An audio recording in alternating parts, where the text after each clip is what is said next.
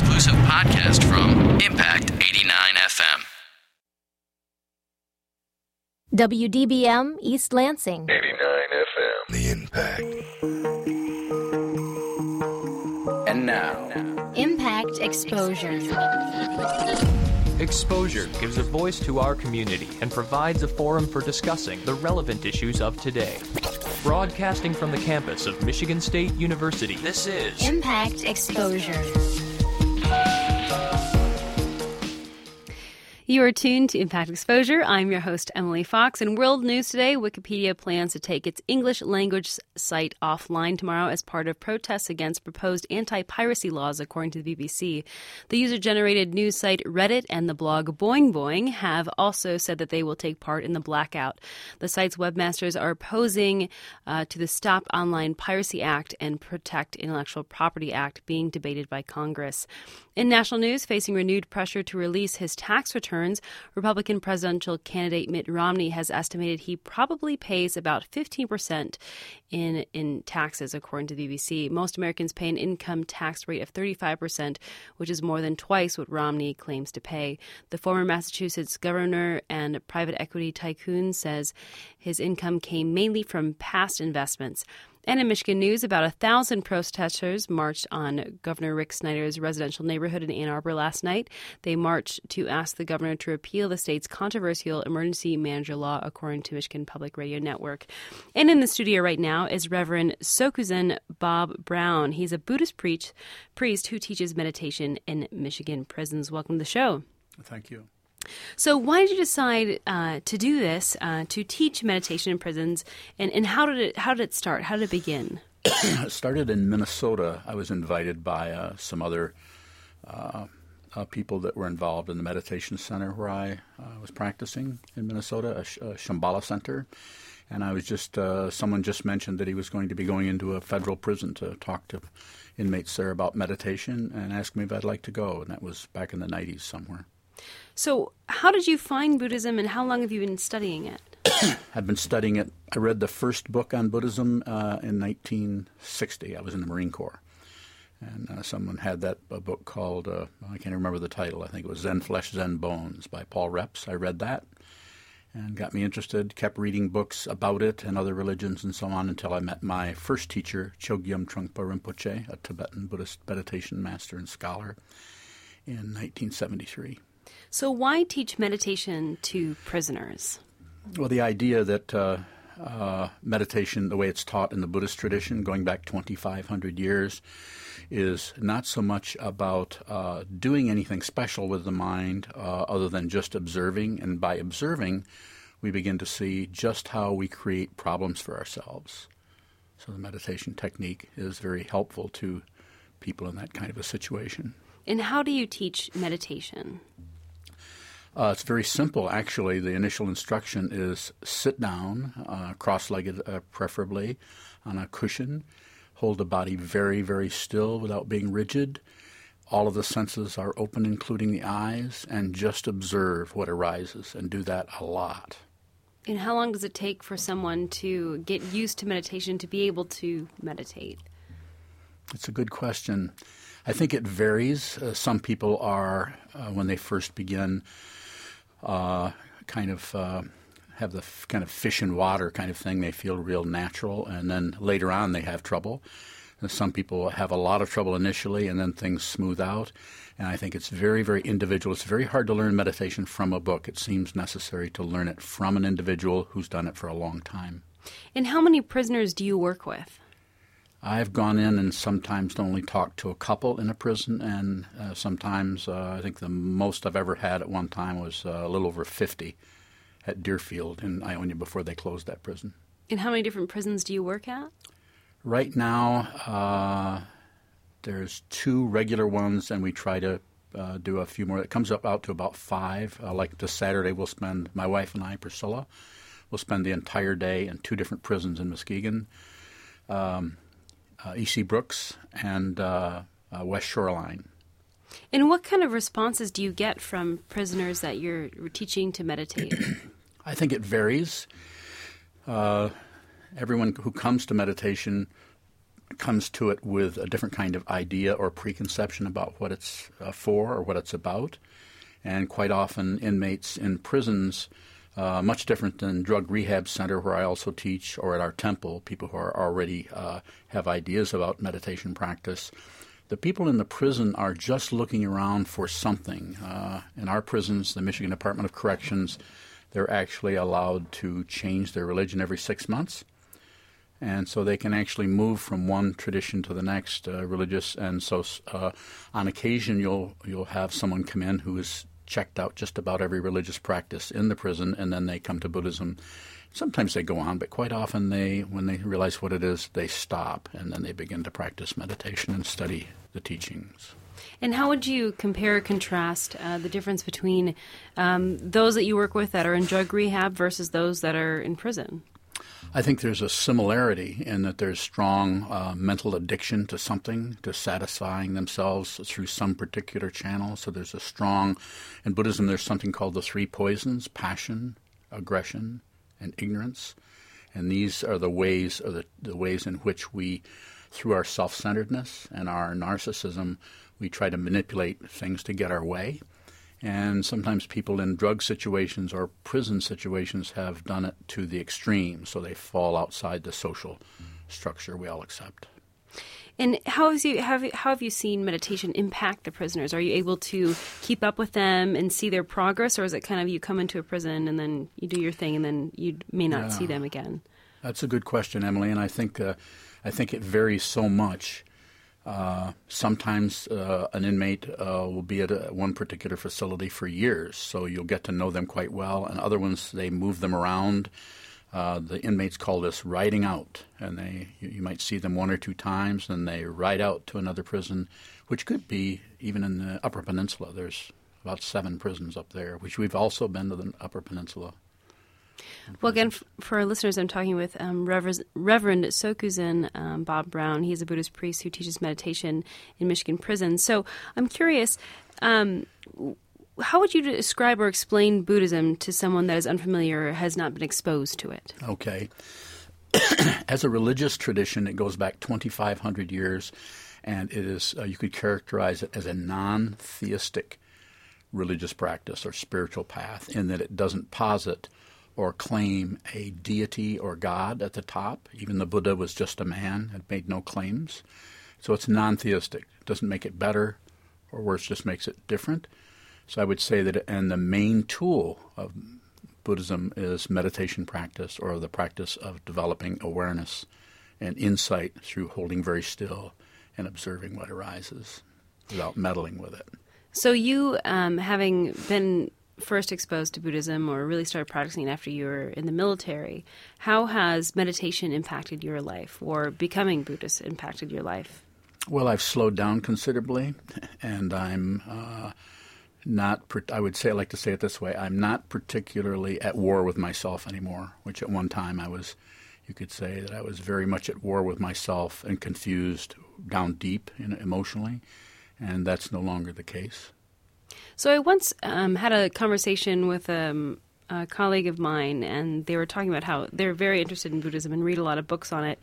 And they once said that, I think they read a book by the Dalai Lama that said, sometimes there's certain societies in which you almost can't be a Buddhist based on what your surroundings are. It's hard to be able to be in the practice when everything around you doesn't kind of correlate with the philosophies and the pace of things. Do you find it hard to be Buddhist in the society that you live in? Well, I think the cultural situation, which is what His Holiness was pointing out, is very much plays into the whole thing. But on the other hand, if you are inspired after reading the teachings of the Buddha or other Buddhist teachers in various lineages, including His Holiness Dalai Lama, then you would, you'd make a way for that. You'd set up an hour a day so you could practice and possibly go into retreat a few times a year, and in that way, yes. So what do you do with your time when you're not teaching meditation in prisons? Watch Netflix. Netflix? Yeah, or whatever. Okay, because I enjoy myself. Yeah, I understand you also do other retreats. We do lots of retreats all over Michigan. If you, I can't even remember them all, but we do something every month somewhere. Either we do an all-day sitting once a month at our temple in Battle Creek and so on.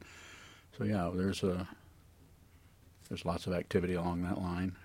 So I'm curious, having been exposed to the prison system, especially here in Michigan, would there be anything that you've observed with our criminal justice system or the prisons here in the U.S. and I guess Michigan that you would like to see changed, that they could function better? Yeah, that's it's there's lots of things I would like to see changed. In particular, in our situation, as Buddhists who practice in prisons, being able to have more access to, they're only allowed to practice 1 hour a week with me, so I would like to have extended retreat practice. Also allow them to have meditation cushions in their cells, which they are not allowed to. They are only can do that 1 hour. Depending on the level, there's an hour and a half, I think, for the lower security levels, but something like that. And I would just like to have more access to them. Instead of once a week, I would like to go in and be able to spend a day with them and really do longer retreats. And sometimes I think it's just you have to kind of pick your battles, so to speak, and I'm so busy going in and doing other things that maybe if I got into that a little further, I could convince the wardens and chaplains and so on in there to do more in that line. So if our listeners are interested, where can they go for more information about either your temple or the retreats that you have, or more about the work that you do in prisons? Probably website would be the best place. Okay, and the website is? www.sokukoji.org, SOKUKOJI, Sokukoji. It means Temple of Immediate Light. So sokukoji.org. And is that temple, that's in Battle Creek? It's in Battle Creek, close to downtown. All right. Well, for our listeners, that I am talking with Reverend Sokuzan Bob Brown. He's a Buddhist priest who teaches meditation in Michigan prisons. Thank you so much for joining us tonight. Thank you for having me. You're listening to Impact Exposure. For more variety than you'll hear on any other station, listen to the Impact Primetime, where you can find a different specialty show every night of the week. Friday nights at 10 p.m., get ready for The Mechanical Pulse, where we're spinning all the house, trance, drum and bass, electro, ambient, and remixed music you need to get the weekend started. You'll hear live interviews and DJs spinning straight from the Impact Studios and the best new music on the scene. So tune in every Friday night at 10 p.m. for Mechanical Pulse. Only on 88.9 The Impact. Have you ever considered donating your blood? If not, perhaps you might reconsider. By the time this announcement is through, 15 new people will need blood. In fact, blood is needed by 1 in every 10 hospital patients, and there is almost always a shortage. There is no substitute for human blood. It cannot be manufactured. It can only come from those willing to donate. To learn more or make an appointment, visit redcrossblood.org. Reconsider blood donation. It's about life. Now back to Impact Exposure. You are tuned to Impact Exposure. I am your host, Emily Fox. John Waller is a professor in Lyman Briggs College. He studies the history of medicine, and he is here today to talk about his research on what is called the dancing plague or dancing mania. Welcome to the show, John Waller. Thank you. Good evening. So what is dancing mania? This is a very, very strange disorder that cropped up a few times from about the 1300s right into the 1500s. And it basically involved people dancing compulsively, dancing sometimes for days and days. They couldn't stop. They didn't want to dance. They were in a bizarre kind of trance state. And in some cases, particularly the one that I discuss in a book, they die. So it's a state of compulsive, crazed dancing. And does anyone know what causes it? Well, there have been a few explanations over the years. For the most part, people just refuse to believe that this could be true, but it is actually very clear on closer inspection that it happened. And it happened as people recorded it at the time. One theory is that they had ingested ergot, and this is a mold that grows on rye, and it can have some really severe hallucinogenic effects. That doesn't seem to be the explanation here. What seems to have happened is that people in the part of Europe where it happened, had a belief that there was a particular kind of saint, Saint Vitus, and you could be cursed by Saint Vitus to dance. And once these people became convinced they'd been cursed, then they started this mad dance, and it would go on for days after days after days. So this happened in the 16th century, the largest episode, I suppose. How did people react to those that were taking part in this dancing mania? Well, they're pretty bemused, as you'd expect. The one that I write about happened in 1518, and it starts off with one woman, and she starts dancing, and it goes on and on. And at first, people say at the time that, in fact, they say she's doing it to irritate her husband. Then they think that she's been possessed by the devil, and then they decide that she's been cursed by St. Vitus. But it takes a few days, and by that time, her feet are bloody. She's probably worn her feet almost to the bone, and they finally load her onto a carriage and they take her away. And then within a few days, about 20 people doing it. Within a couple of weeks, 200, and then 400, and it just goes on and on and on. It gets bigger and bigger. So do you think they were all dancing to the same beat, or is it just kind of their own dancing in a square together? I mean, what did that look like, I wonder? Well, we don't know what the dance looked like, apart from really strange. There's no sense that they were dancing with one another. They seemed to have been completely in their own worlds. And they weren't happy, but they were in a trance. So they probably weren't experiencing anywhere near the pain they would have done had they been in a proper conscious state.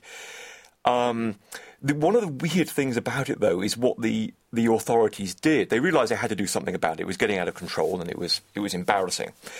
So they actually set up a great big stage in the middle of the city, and they hired musicians and dancers.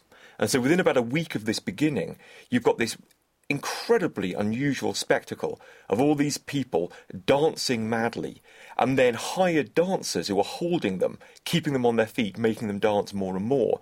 And then the whole stage is surrounded by people playing the flute, people playing the drums, any instrument they could lay their hands on they were playing. Because they had this idea that these people needed to essentially dance it out of themselves.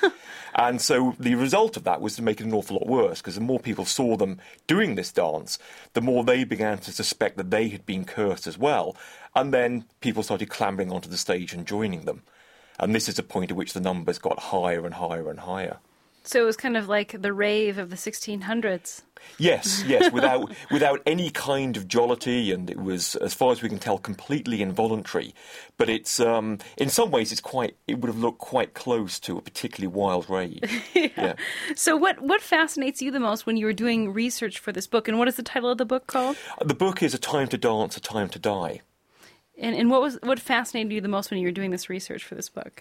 There are a few things. I mean, first of all, when I realised that this had happened, and it was probably the strangest thing I'd ever heard of. I mean, we're not talking about large numbers of people dying, but the idea that even one person could die of dancing is pretty remarkable, and we're talking here probably of dozens. And they're dancing in a very, very hot summer in the middle of France. So it's not surprising that some of them keeled over and died. But it was a number of things that just how badly the authorities responded to it. And then there were also some really tantalising elements. When they finally intervene again and they get rid of this stage, they fire all the dancers and the musicians, they load these people onto wagons and they take them to a shrine in the mountains nearby dedicated to St. Vitus. And there they make them wear red shoes. And I've got no idea why they made them wear red shoes, but that memory of compulsive wild dancing and wearing shoes, particularly red shoes, seems to have lingered on in the imagination of Europeans. And so it crops up again and again in fairy tales. Very interesting. So when I was doing research, I was reading a website and they said that the Pied Piper was an example of dancing mania. You've got a few cases in earlier centuries that people suggest are results of dancing mania. It's really hard to tell, because one thing that most bishops and popes disapproved of was dancing, because it got people very excited, and there was a serious danger of them doing really inappropriate things. And so often they would cobble together these stories which involved people dancing, too much excitement, and then they would meet a horrible end.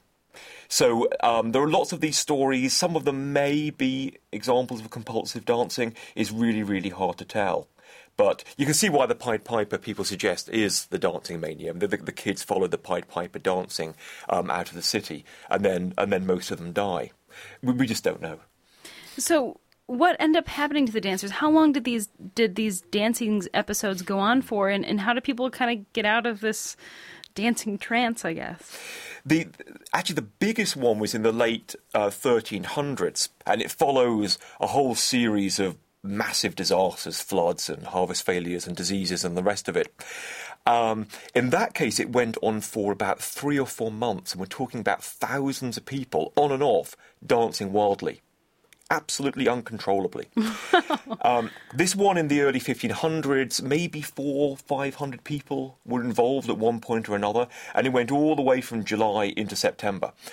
It only stopped when they took these people to the shrine, and they seem to have been just about conscious enough to work out that, well, that ought to appease the saint, and the curse has probably been lifted, I've done enough, and then they seemed to calm down. And then they went back, and there are no more reported cases of it. So does anything like this happen today?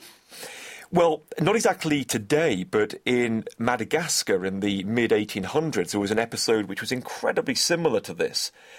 People dancing and dancing into a trance and then running wildly and dancing around the countryside.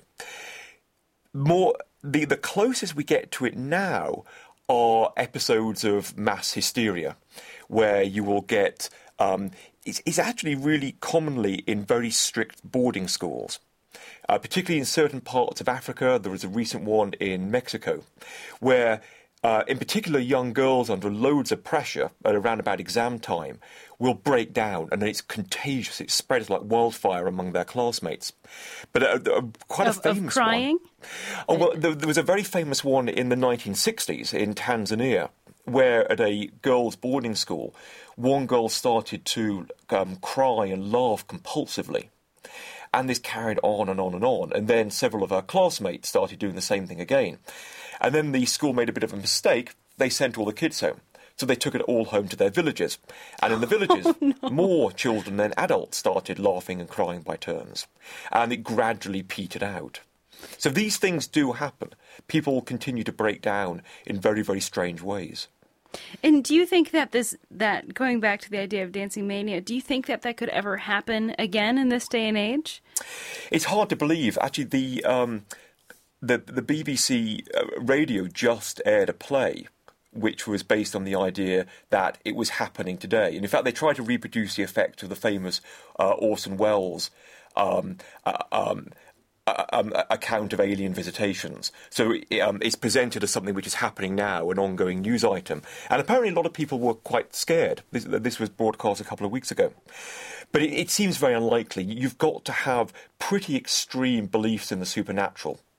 And everybody's got to share these beliefs. And the authorities have to do something really silly, like making people dance in public. I suppose it's just about conceivable in some places, maybe other parts of the world, but I'm not banking on this happening anytime soon.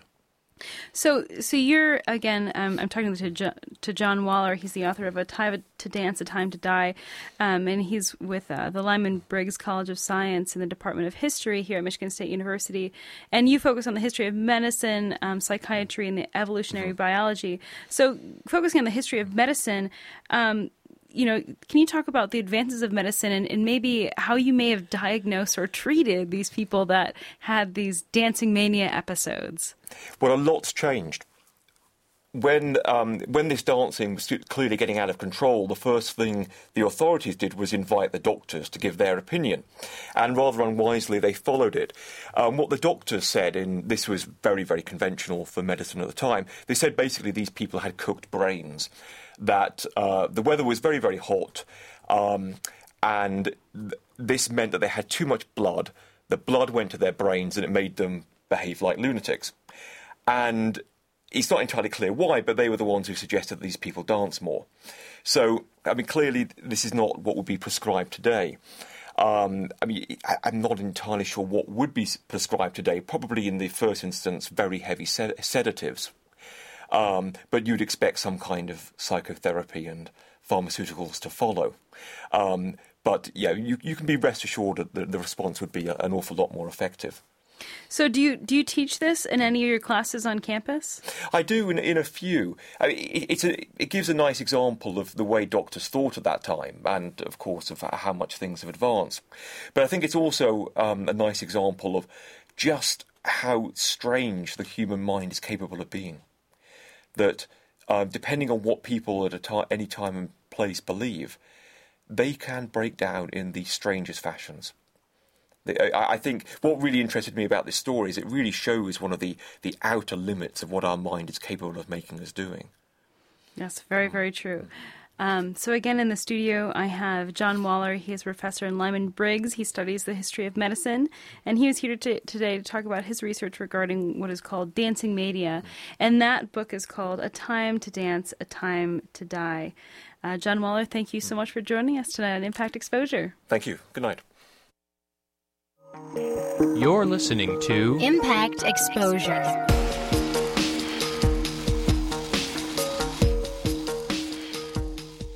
General, we've just received word of an invasion. Speak quickly, maggot! Is it those Canadians again? I don't know, sir. We've just heard that Monday at 8 p.m. the Impact will be invaded. You stupid ninny! That's the Asian invasion! It's the poppiest, catchiest, and all-around toe-tappingest music. You are tuned to Impact Exposure. I'm your host, Emily Fox. Not only did the dancing plague hit Europe, but Spartans are also kicking up their heels. Exposure reporter Emmanuel Berry brings you this story on the Spartan ballroom dance team. Not a demonic cult, but... Two lines fill the space of Dem Hall with music playing on the edge of hearing. Nearly 30 girls wearing black buckled heels look over anxiously at the 6 boys across the room. Between them, a couple presses their palms together and they begin to lean into the rhythm of cha-cha-cha. This isn't a sad high school dance. This is practice for MSU's ballroom dance team. The MSU ballroom dance team teaches students the different styles of ballroom dancing. 3 years ago, the club had around 10 members. Now, they have 75. One of those new members is biosystems engineering student Ryan Carter. Ryan joined the club because he likes how dance makes him feel. When I dance, I feel invigorated, I feel alive, and it helps me calm down and just relax. The more I can dance, the more I can move, the more relaxed and the more fun I can have. The MSU Ballroom Club holds weekly dance lessons and practice sessions led by senior club members and professional dancers. Members learn smooth dances like the waltz, foxtrot, and tango, and rhythm dances such as swing, mambo, and cha-cha. Former Ballroom Club Secretary and President Sherry Anderson said people are often surprised by their dancing ability.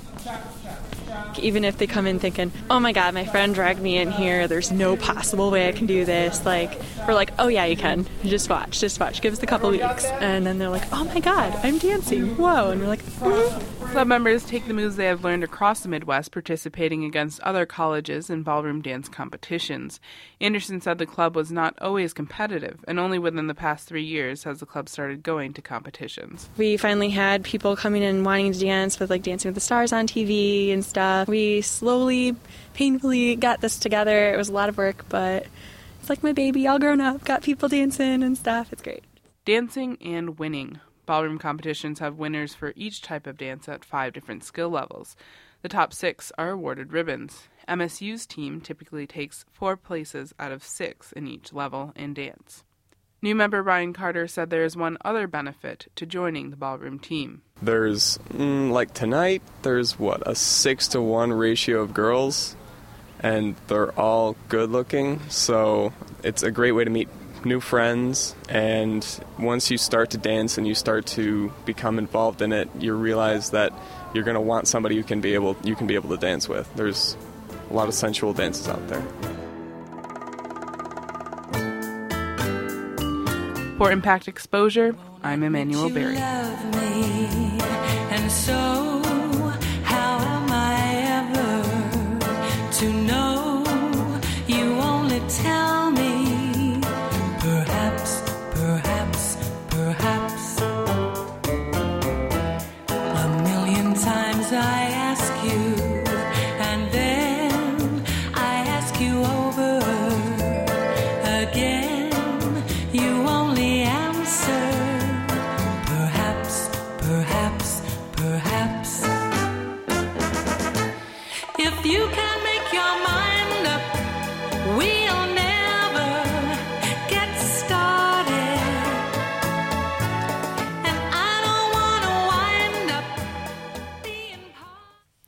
You're tuned to Impact Exposure. I'm your host, Emily Fox. There are 3 record stores in East Lansing alone, and it seems sales of vinyl are on the rise. A report by Nielsen, a media research firm, indicated that record sales shot up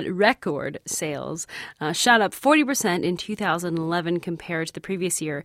Impact's Kyle Pakinski has this feature on why vinyl has not died when music is only a download away.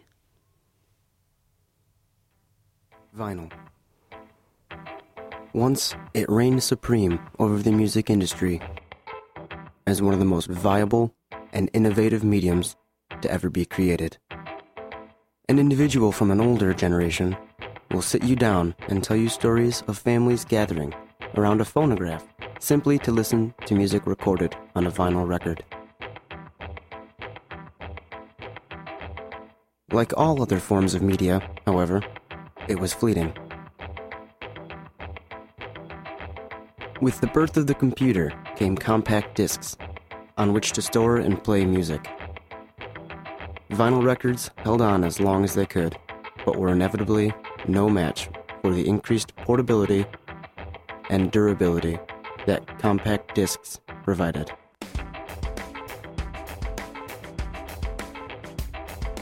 After compact discs came mini discs, which was almost immediately followed by the digital MP3s and iPods that are popular now. Technology, being an ever-evolving industry, will continue to push forward and change the way life is experienced for as long as there are people who have ideas. With the quality of music and other forms of media constantly increasing, what reason might someone have to revert to older forms of media as a source for entertainment? One of the newest trends surfacing in the music world is the re-emergence of vinyl records. In the last few years, more and more music lovers have began collecting vinyl records, and more vinyl record stores open every year all across the nation.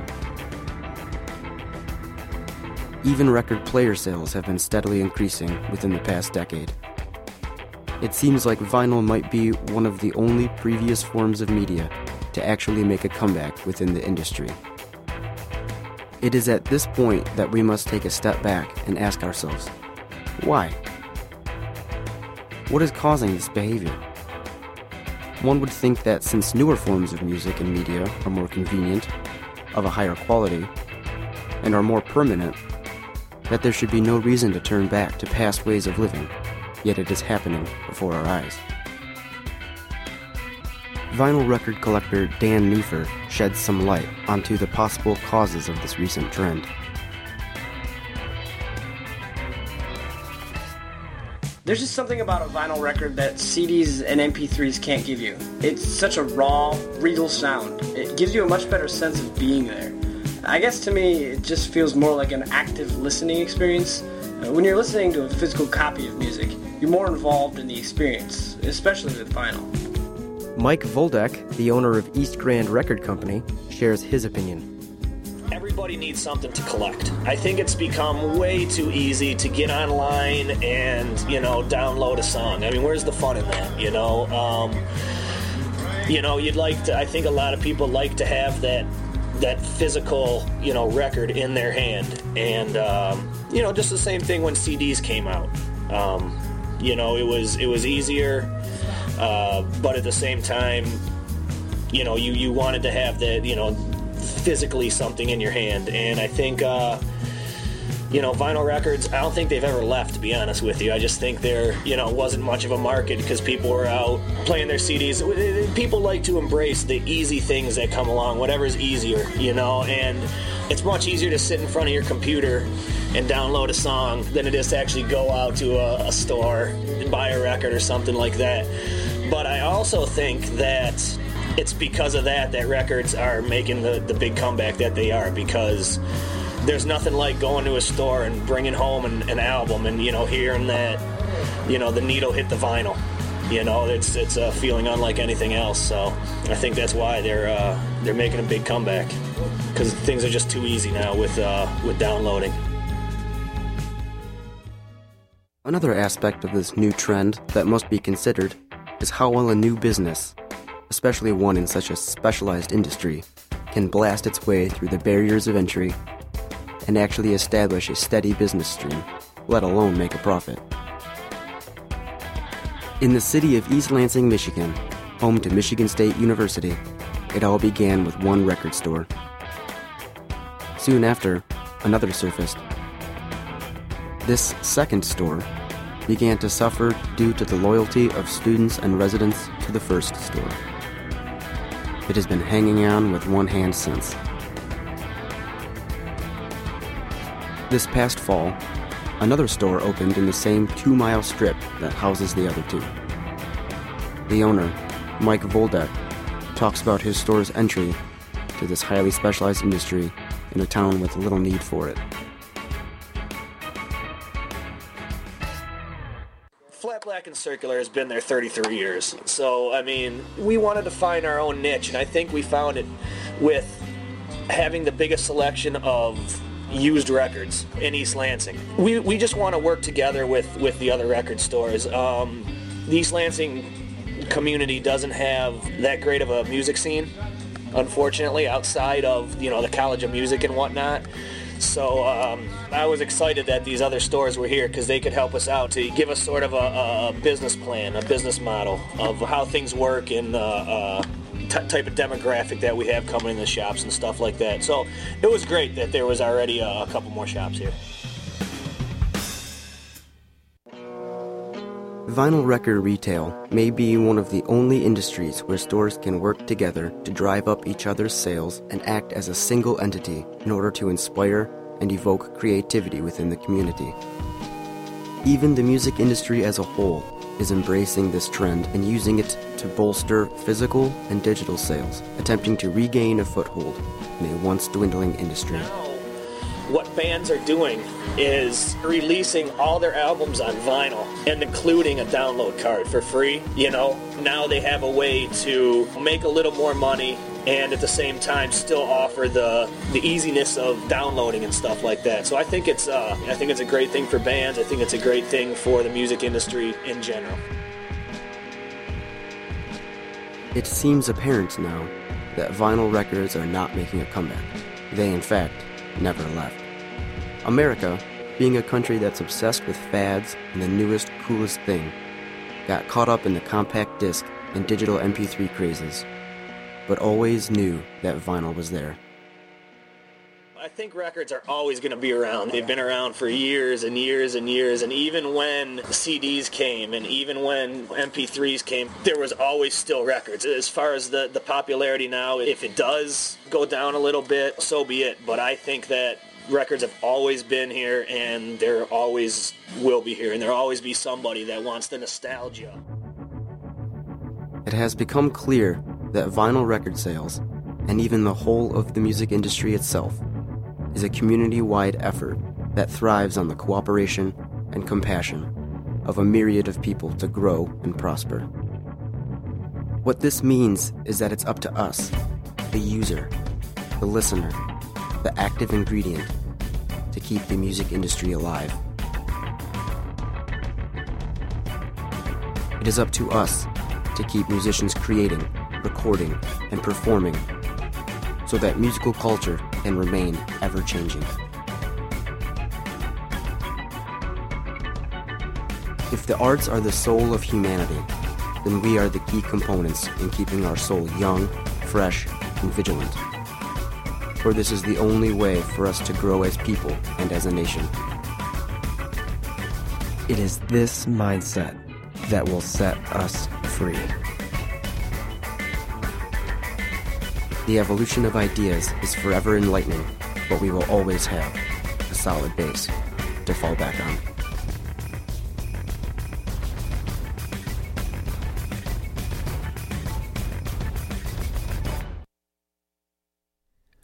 You're listening to Exposure. Coming up next, here's another story with MSU alum Megan Gebhardt. You are tuned to Impact 89 FM. In the studio, I have Megan Gebhardt. She is a recent MSU alum who dedicated a year to drinking coffee with strangers. She calls this project 52 Cups of Coffee. Welcome to the show, Megan. It's great to be here. So what inspired you to do this project, and tell me a little bit about this project? So 52 Cups of Coffee was my year-long experiment in caffeine and conversation. So I decided that I would spend my senior year having coffee with strangers. Each week for a year, I'd have coffee with someone I didn't know and then write about their story and what I learned in the process. And the project really originated my sophomore year of college when I got an unexpected email from a student who got my name from an advisor. And in the email, he said, "I hear you're working on some entrepreneurial things. I'm an entrepreneur. Let's get coffee and see if we can help each other." And I went into the meeting not really expecting anything out of it. And the result of this meeting was I met this person who would become one of my best friends. And 3 years later, or I guess 2.5 years later, I was reflecting on that cup of coffee, and my curiosity got the best of me. And I thought, if meeting one new person could have such an impact on my life, what would a year of meeting new people do? So I figured there was only one way to find out, and I launched the project last July. Last July. And you have now recently completed this 52 Cups of Coffee. Yes, actually. So it took a little bit longer than a year, but I did. I had coffee with 52 different people. What types of people did you have coffee with, and how did you find them? A huge spectrum of people. I talked to everyone from this 6-year-old adopted Native American girl in my hometown and this recovering alcoholic to President Simon and Coach Tom Izzo and Apple co-founder Steve Wozniak. So I hit the spectrum. Wow. And I found the people, there were kind of 3 ways that I found them. It started out just kind of reaching out to people that I knew of, or people that I found on Twitter, or people that were doing cool things in the community, and I just had never really met them face to face. And then it progressed to asking people for recommendations, and that ended up being the best way to find people. I was traveling to Seattle to visit my brother for Thanksgiving, and I asked a friend who's really well connected out there. I said, "Do you know someone really interesting who would be willing to talk to me?" And then towards the end of the project, I had a handful of people reach out to me and say, "I hear or I've heard about what you're doing. I think it's really great. Would you have coffee?" So those were kind of the 3 methods. So what kind of reactions would you get from people when you would ask strangers, "Come have coffee with me"? It was incredible. I did not receive a single no. That's not entirely true. The only people that wouldn't have coffee with me were the people that didn't have room in their schedules. So I said, "I'm going to be in New York this weekend," and they said, "I'm sorry, I'm going to be out of town." But it's amazing how willing people are to sit down and help out somebody else, especially someone in college. I think a lot of times people that are older or further down in their career realize that they wish they could have gotten some advice when they were little, or someone gave them really great advice when they were leaving college, so they're really willing to sit down and share that advice with others. And what were some of your favorite cups of coffee? I feel like that's an unfair question because there were so many incredible moments and experiences from the project. Seth Godin is a best-selling author in New York who is a big idol of mine, and so I had the opportunity to sit down with him. So that one was an incredibly... that one meant a lot to me, but there were some other really great ones. All of them were great for one reason or another, but I think a really memorable one is Cup 40, a woman named Janine who actually lives in Poland. And so this is really representative of how the project really changed my life. So last September, I had coffee with an MSU grad student who was Polish. He has cerebral palsy, and he's in a wheelchair. And if he's not in his wheelchair, he gets around with a scooter. So you would look at this kid and think, oh, the poor guy confined to a wheelchair because he has cerebral palsy, and you just would kind of feel bad for him. And then you talk to him for 2 minutes, and you realize he is one of the most vibrant people and one of the most joyful and has one of the most satisfying life of anyone I had ever met in my life. And so he was from Poland, and he was going back to Poland for the summer, and early on in the project, all these people told me to travel while I was young, and so I decided at Christmas that I wasn't going to look for a job. I was going to go to Europe for 2 months. So I happened to be in Poland the same time he was in Poland, so he calls me up and he says, "You have to come visit. I don't care what it takes. You have to come to my hometown." So I get to his hometown, and his grandmother doesn't speak a word of English, but she has these incredible stories because when she was 18, World War II breaks out, and so she's out there watching all the men in her life get shipped off to war or concentration camps or prisoner of war camps. And here she is, trying to defend her little town from these invaders. And so Peter is telling me this, and I said, I have to talk to your grandma. She has to be a part of this project. I have to have coffee with her. And she doesn't speak English, but Peter speaks Polish. So we had this really incredible cup of coffee where Peter translated the entire conversation.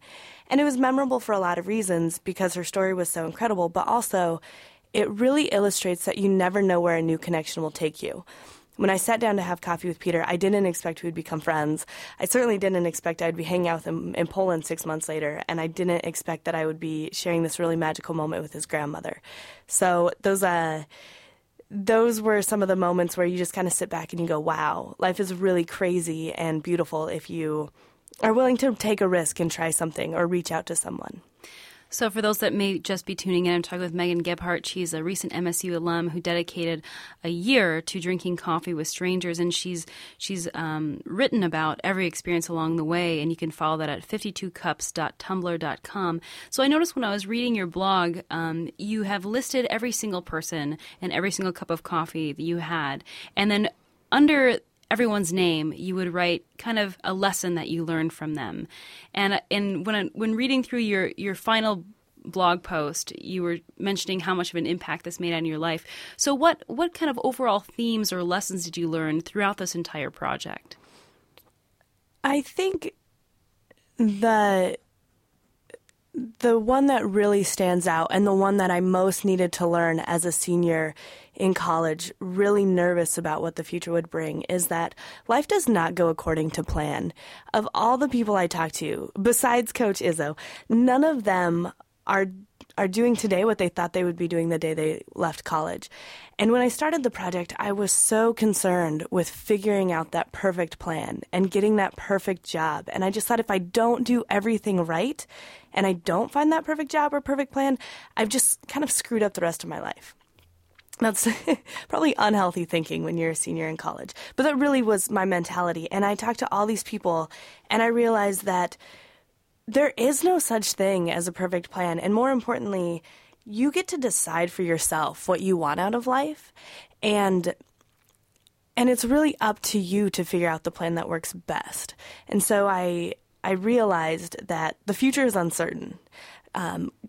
Things happen that are outside of your control. Good things or bad things. I mean, tragedies happen, illnesses, unexpected breakups, or whatever it might be. But then also really great things happen where you're going along with your life and then all of a sudden this person comes into your life that you didn't expect, or an opportunity, or you realize a passion. And so if you can't predict the future and life is filled with uncertainty, I think I really came to realize that you just have to embrace that uncertainty and realize that the future is really great if you're willing to work hard and take chances and get back up when you fall down.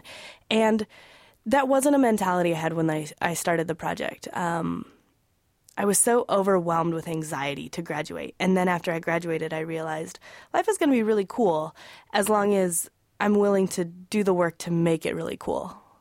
And how has your plan changed then? Now that you say life is uncertain and your plan always changes, how has your plan changed since you've done this project? So I have when I started the project, I figured that by December following graduation, I would have a job in an office in a city. And what did you graduate with? What marketing. Was your degree? Marketing degree. So okay.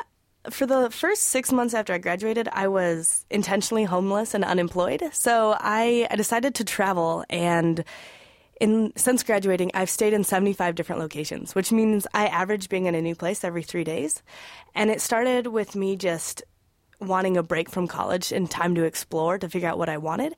And then it turned into an actual job with Michigan State's Alumni Association. So I actually started in November doing contract work for the Alumni Association as a young alumni, doing young alumni engagement. So they're sending me to different cities to connect with young alumni to figure out how we can better serve them. These alumni that leave school, how do we help them? How do we create programs that are beneficial?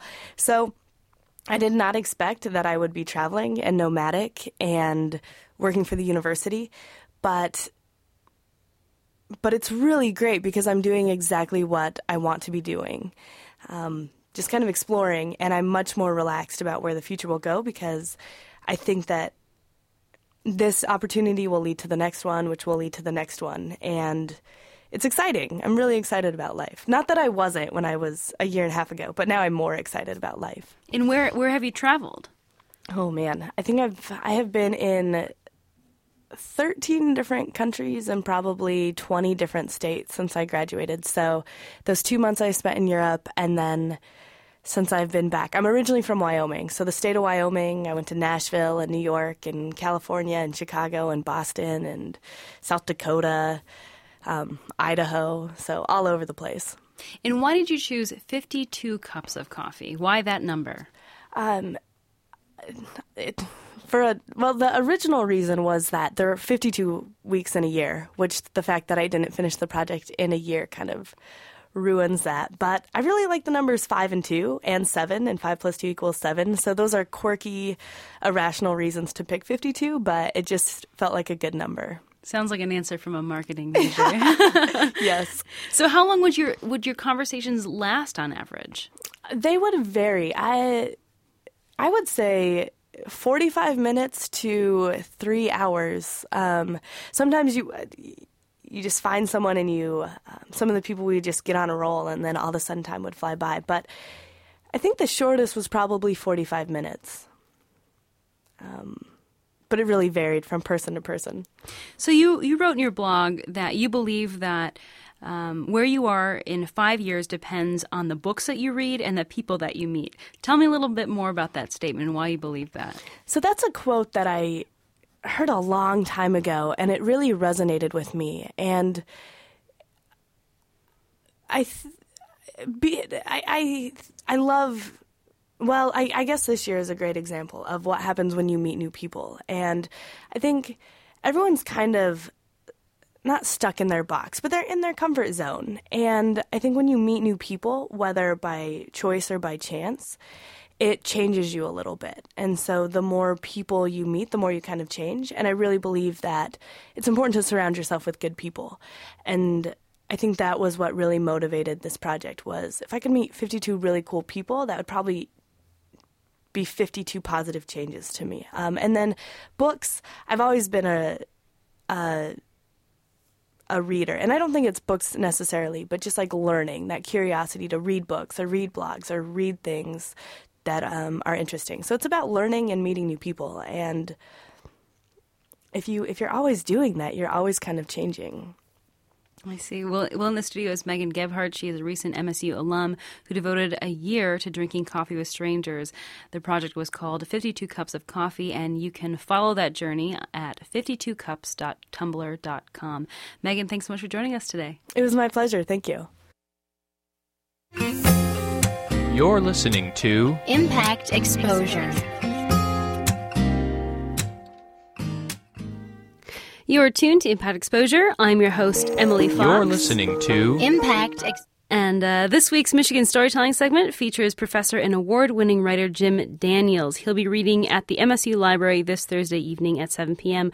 Welcome to the show, Jim Daniels. Hi. Thanks a lot. So, you teach at Carnegie Mellon. What is your connection with Michigan? I was born in Detroit and grew up in Warren, right outside Detroit. And I went to Alma College as an undergraduate. I still have a lot of family in the Detroit area, so in many ways, Michigan is still home. In fact, tomorrow, on my way to Michigan State for the reading on Thursday, I'll be staying at my parents' house in Sterling Heights, Michigan, tomorrow. Wonderful. So for tonight, you'll be doing you'll be reading a story called Scenic Outlooks. Can you tell us a little bit about this story before you do your reading? Sure.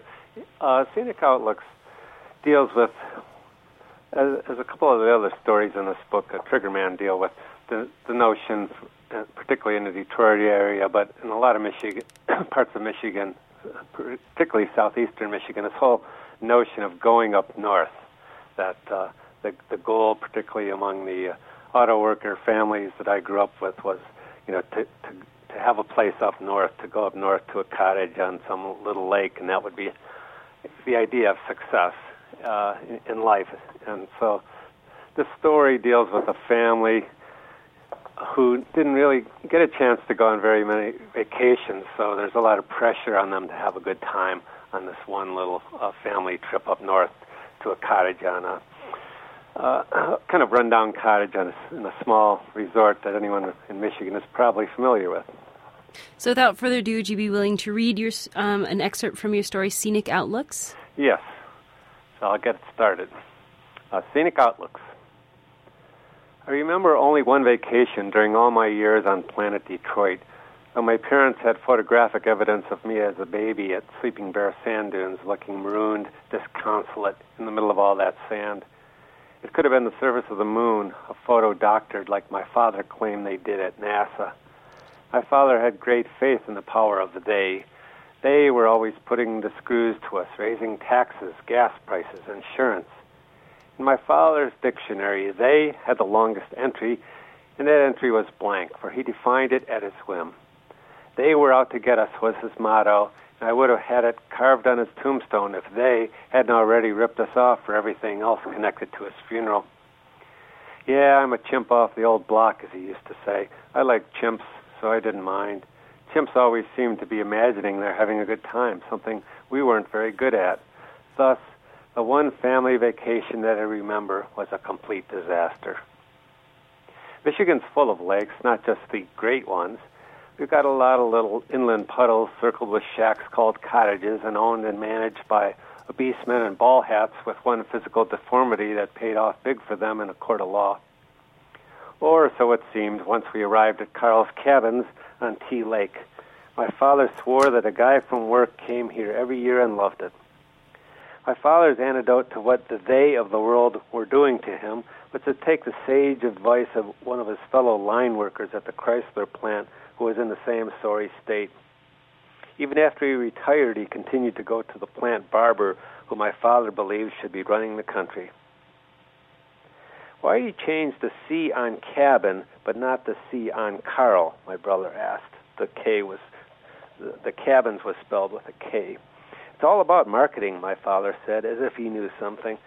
Just by getting you to ask that question, he's already got you interested in the place. My brother Randy was always getting our father riled up with questions from the back seat or dinner table.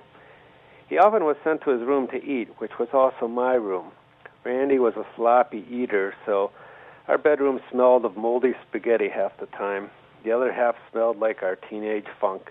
I'm not sure what was worse. Randy was 15, and I was 13. It's our last chance to go on vacation with the boys, our mother had pleaded until our father gave in. It was really already too late for me and Randy to enjoy a good, wholesome family vacation. We didn't know how. The guy from work had a boat, it turned out, and was primarily interested in fishing. He had no family. He went up with a group of old friends from high school, and they drank beer with Carl and went fishing. They laughed at each other's farts and had a fine time. Randy and I still laughed at each other's farts, but we could have done that at home, where Randy was in hot pursuit of Gina Martini from over on Dallas Street. As Randy explained it, Gina could be undiscriminating in her displays of affection, and so he was worried that a week away might get him erased from the slate of her attention. Our father had taken a scenic route to Carl's, driving up along the Lake Huron coast.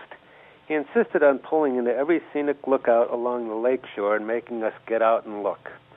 Then he'd take various photos of us looking surly into the camera with whatever scenic vista as a backdrop. The plan was for us to spend a night in a motel, something we'd never done before, and our parents hadn't done since their honeymoon in Atlantic City, a long weekend while my father was home on leave from the Army. They'd ruined his life by sending him to Vietnam, where his feet nearly rotted off and he saw people die. The draft was messed up, but if they bring it back, you boys are going, he told us.